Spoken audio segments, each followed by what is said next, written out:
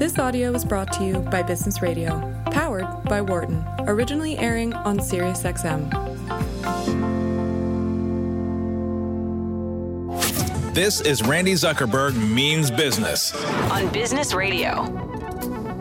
Hi everyone, Randi Zuckerberg here. Welcome to my favorite hour of the week where I get to speak with some of the most fascinating and incredible people in business. You're listening to Randi Zuckerberg Means Business here on SiriusXM 132 Business Radio.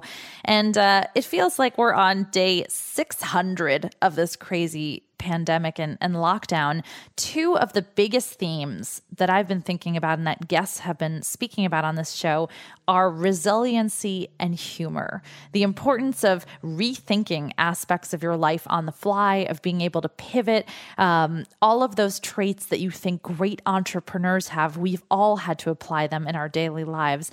And humor is such a big part of everything that we're doing. So I'm excited in the show today. I want to preview for you a little bit. We have very soon, we're going to have Adam Grant on. He is the best-selling author of 4 books now. He just came out with his new book, Think Again, about mental resiliency and how sometimes intelligence is really admitting what you don't know and rethinking things. We're going to have him in just a moment. We're going to start the show off with our Tech of Tomorrow.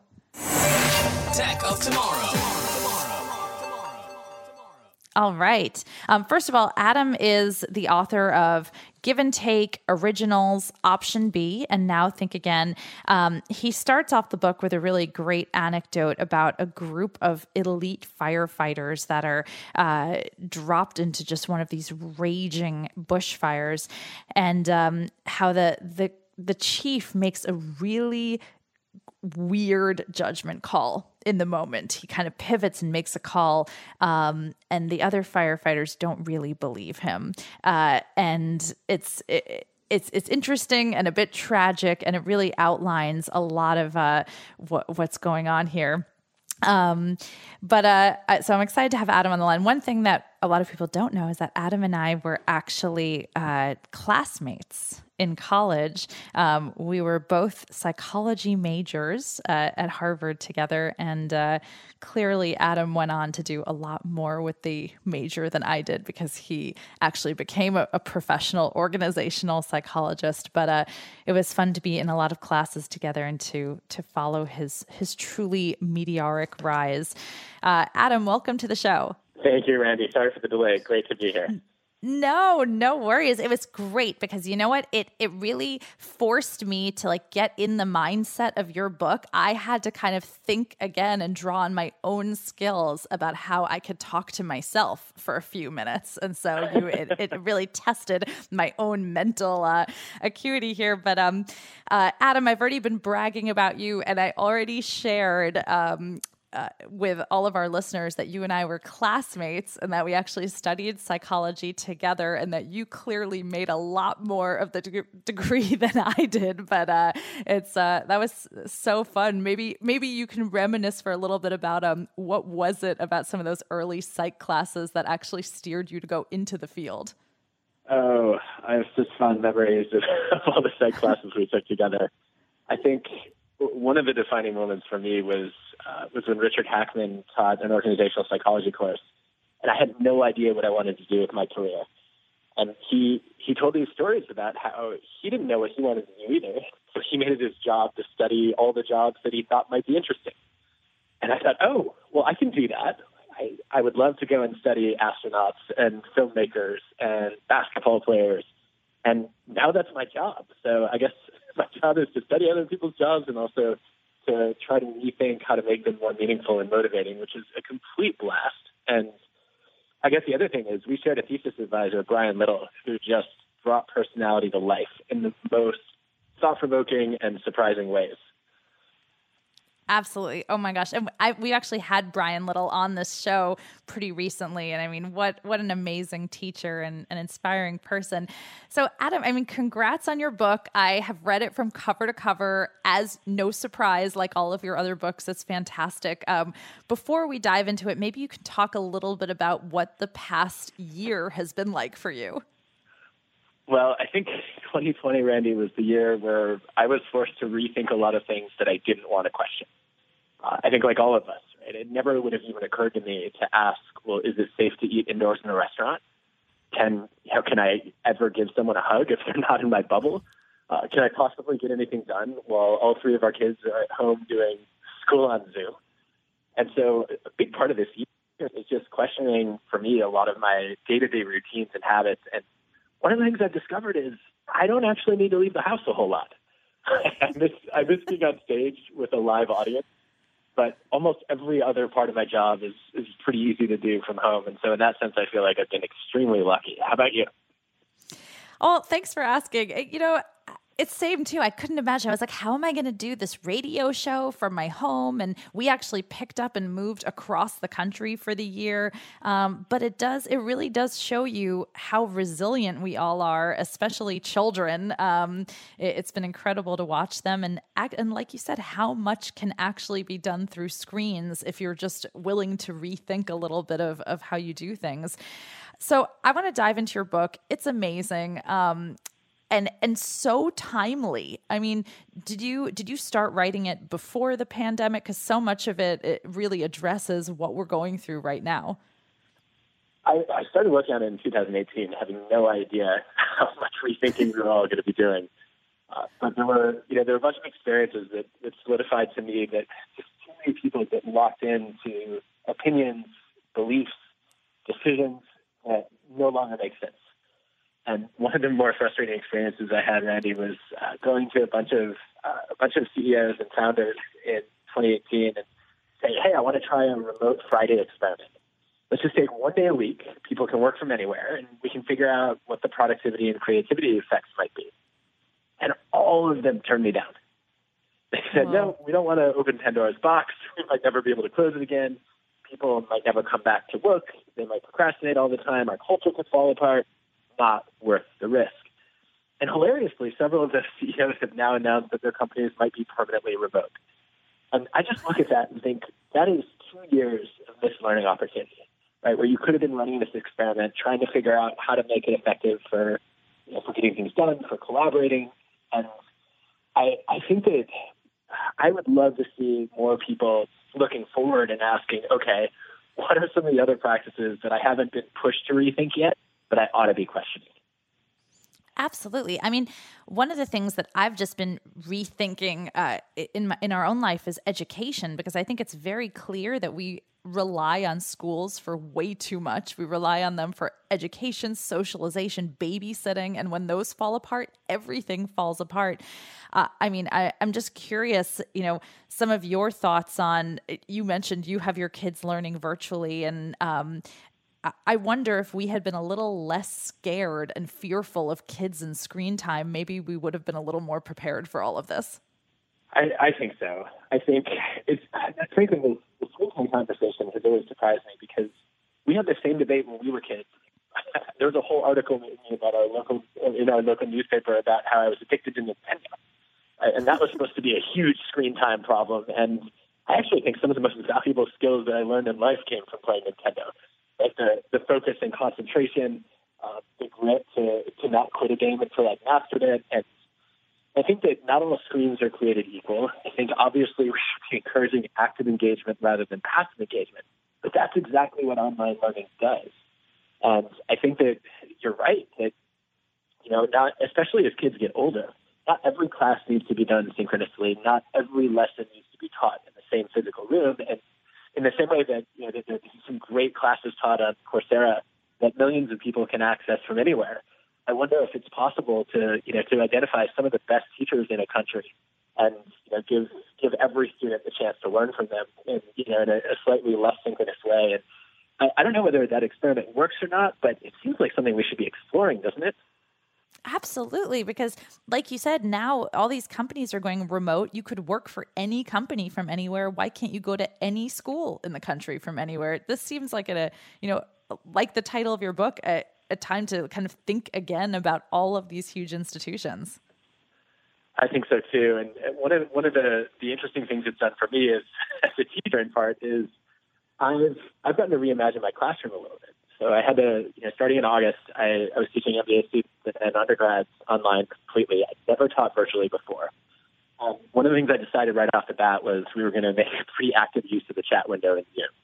I said, okay, I want to make sure that we have interactive participation. It's harder to pull off when we're virtual, so we'll use hashtags.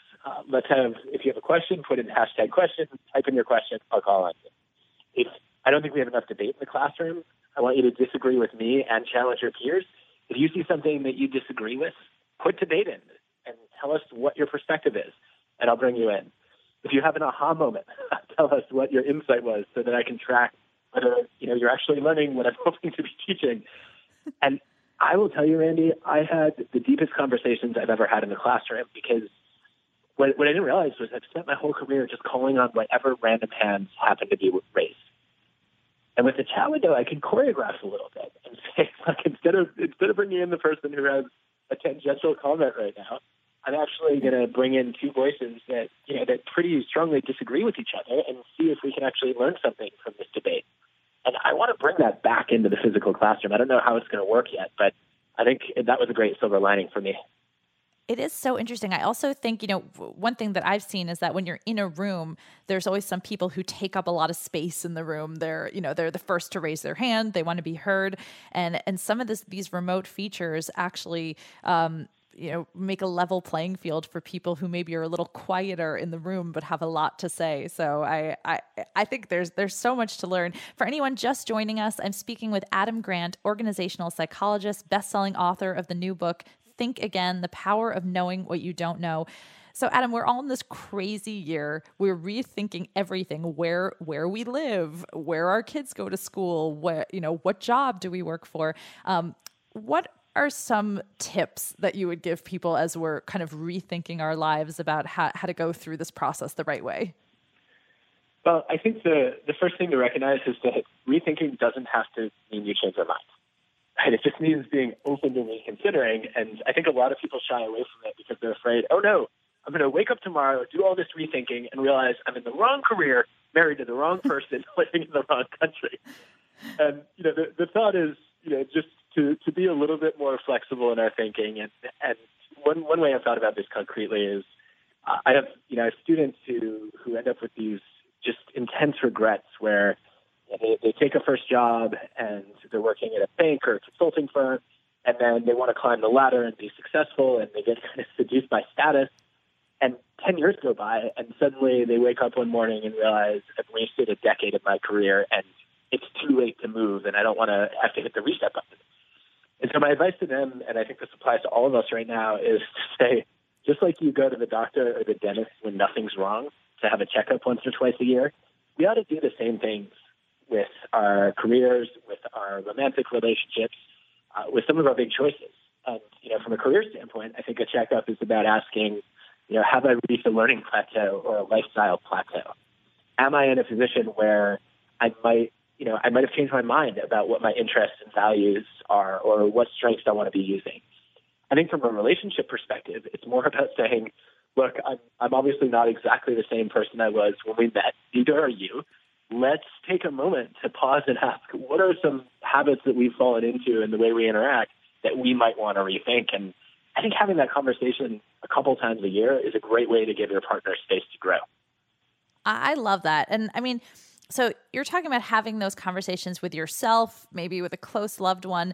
How do you have those conversations encouraging other people to be open-minded? And I'm particularly interested with the dialogue that you just had with the world's leading vaccine whisperer. Obviously, vaccines are on the forefront of everyone's mind, and it's really important right now to open people's minds about vaccines in a new way. So how do you get other people to think again?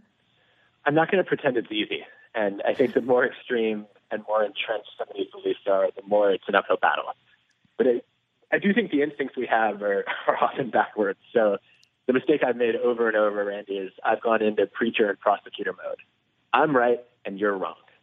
And that just leads the other person to get defensive or go on the attack. And so there's this incredible vaccine whisperer that you mentioned, Arnaud Gagneux. He's a pediatrician in Canada. And what he does is he uses this technique called motivational interviewing, where he recognizes I can't force somebody to change their mind. What I can do is help them find their own reasons to change. And so he actually interviews people to try to understand what are their hesitations, what are the circumstances where they might consider vaccinating, and everybody can come up with one. Right? People will say things like, well, if I were in the middle of a malaria outbreak and, it had a close to 100% fatality rate, I take my chances on a vaccine and roll the dice if there was one available. And so by trying to understand when people would consider changing, then he can elaborate on that and say, okay, so it sounds like you do a cost-benefit analysis. What do you know about the cost-benefit analysis with COVID? And then the hope is that people will begin, where it makes sense, obviously, to talk themselves into change. And I think that's just a fundamental lesson of persuasion. That the person, when you make a persuasive argument, the person you're most likely to convince is yourself. And so we all need to do a little bit more inquiring and listening and a little bit less telling and answering.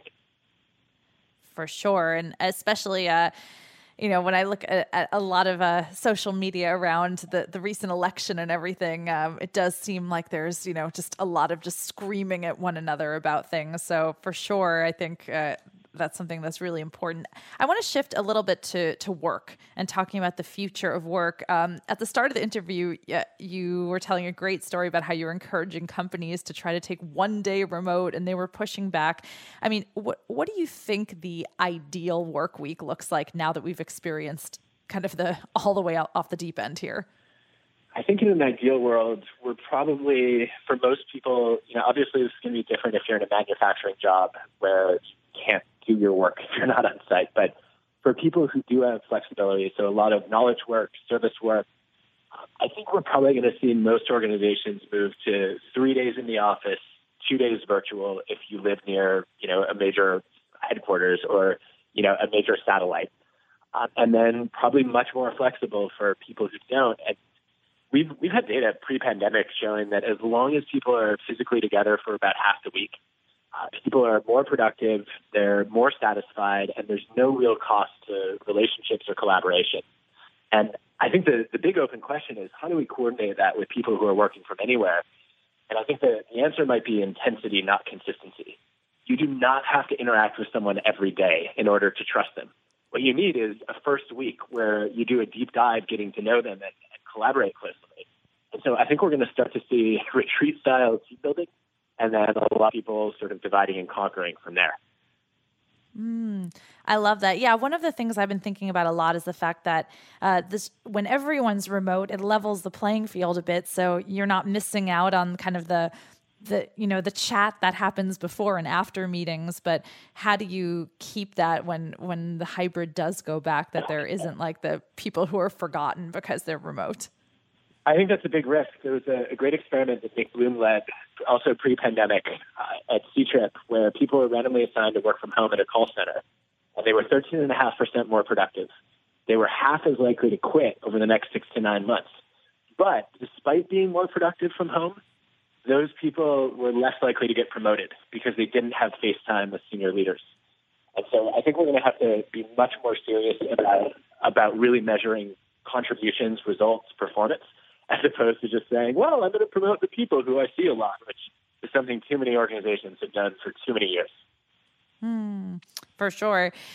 If for anyone who's just joining us, you're listening to Randi Zuckerberg Means Business here on Sirius XM 132 Business Radio. I'm your host, Randi Zuckerberg. I'm thrilled to be chatting with Adam Grant, best-selling author of the new book, Think Again, an organizational psychologist. So Adam, you talk a lot about being wrong and kind of embracing the joy of being wrong. I'd love to hear what this means and how it applies in our business lives. It sounds like an oxymoron, doesn't it? It does a little bit, because I think we've been so conditioned, especially as leaders, to like be right and be confident. Yeah, and I think that's part of the problem, because it means that we fall into this trap that often gets called escalation of commitment to a losing course of action, where I make an initial decision or an investment, I get some negative feedback, and I find out maybe this was not such a good idea, but I have some costs. And I also don't want to admit to myself and everyone else that I made a stupid decision. And so I double down and I invest more time, more energy, more resources. And then the cost of failure only goes up. And I think that what I would say to leaders in particular, this applies to anyone, is that it's more important to be right than to feel right, and that the faster you can admit you're wrong, the faster you can learn and then change your mind. And I think I had a great conversation with Danny Kahneman about this. So Danny obviously won a Nobel Prize in economics for his work on the psychology of judgment and decision making. And Danny is the least attached to his ideas of anyone I know. He's actually excited. He lights up when he finds out that one of his hypotheses was incorrect. And I asked him why, and he said, well, discovering I was wrong is the only way I know I learned something. And I thought that was such an interesting distinction. Let's be clear, Randy. Nobody enjoys being wrong, but having been wrong is a moment of discovery, and that means probably we're positioned to make some progress.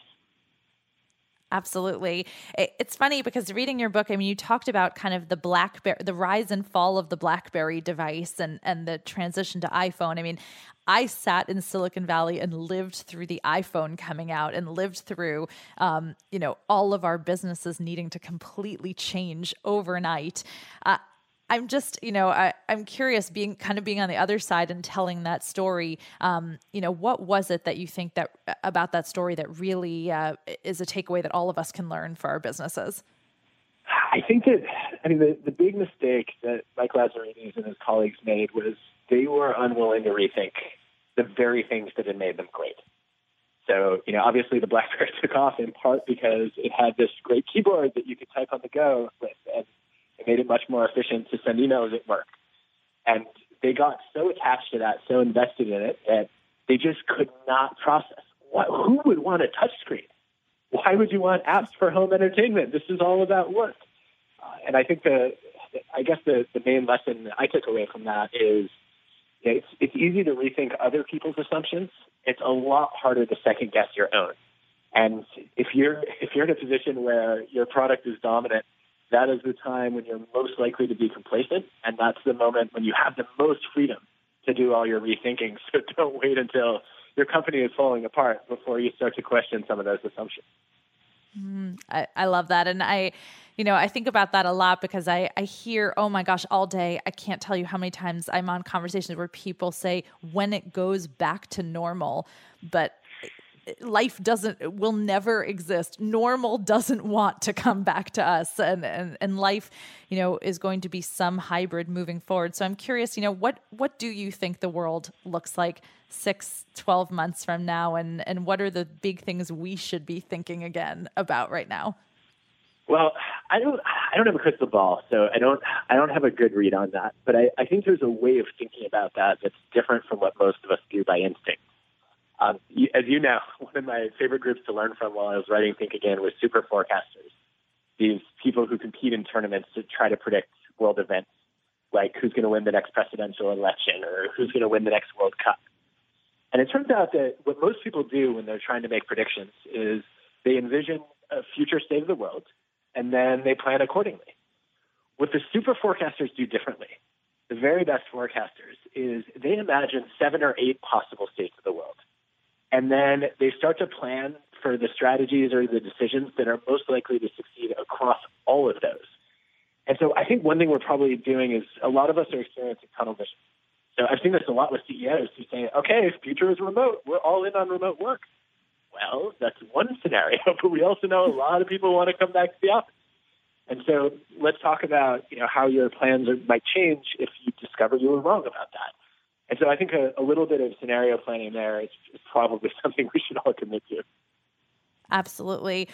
Adam, where can we check out your book, follow all of your writing? And also, I think I saw on Instagram that your daughter helped design the book cover, if I'm not incorrect on that, which is so awesome. Yeah, it was such a highlight for me. Joanna I was talking to her about what the cover should look like. We want something that's going to make people think again. And she said, well, what if you had a candle or a match with water instead of fire? Yes, we love it.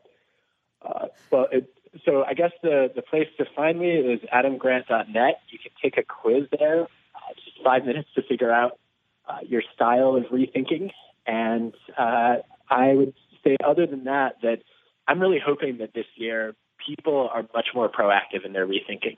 instead of just waiting for the next event that forces us to question ourselves.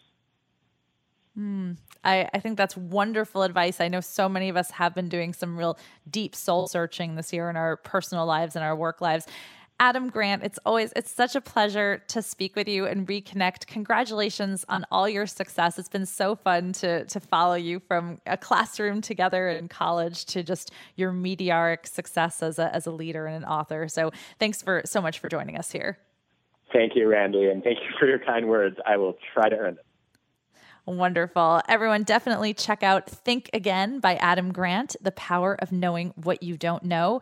You're listening to Randi Zuckerberg Means Business here on SiriusXM 132 Business Radio. For more guest interviews, check out our Wharton Business Radio Highlights podcast on iTunes and Google Play.